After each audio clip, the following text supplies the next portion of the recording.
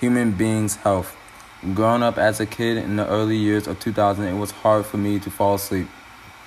I didn't like going to sleep, not one bit at all. But as I grew older is when I started enjoying falling asleep.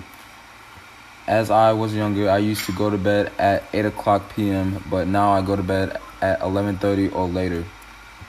While growing up in Michigan, I realized how sleep is so precious to the human body. You need to sleep to be able to function throughout the day. Allowing your body to get a good night's sleep helps repair the heart and blood vessels.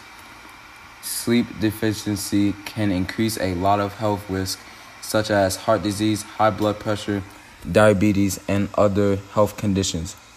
During my first year as a student at Tompkins High School, I personally didn't get enough sleep. I know several other students that stay up all night playing video games who don't get enough sleep either.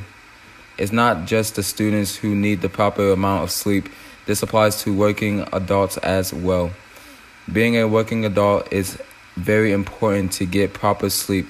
Getting the rest you need allows you to perform well on the job along with staying on task. While working hard all week, you need to set a good time for bed, because if not, this is when sleep deprivation kicks in. Students at Harvard College have studied the consequences of sleep deprivation and how we can avoid those problems.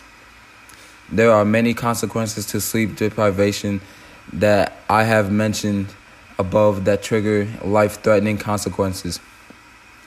Many people that avoid getting the right amount of sleep can gain insomnia, a stage that affects a human's lifestyle. People with this condition go through episodes of sleep deprivation like partial sleep deprivation and long-term partial sleep deprivation. Every Sunday, my phone tells me how long I've been on it. One Sunday, it showed 3 hours and 17 minutes. This included texting, internet, and social media. The reason why I check this is because being obsessed with electronic can also prevent you from getting the correct amount of sleep. When it comes to my siblings, they're on their phone for hours. I can tell my brother doesn't get enough sleep because every morning I'm getting up for school and he's still in the bed sleeping. Our generation today is all about our cell phones and social media. Social media can also lead to anxiety, depression, and impulsive disorder. I admit, I like social media as well, don't get me wrong, but I don't allow it to cut into your bedtime.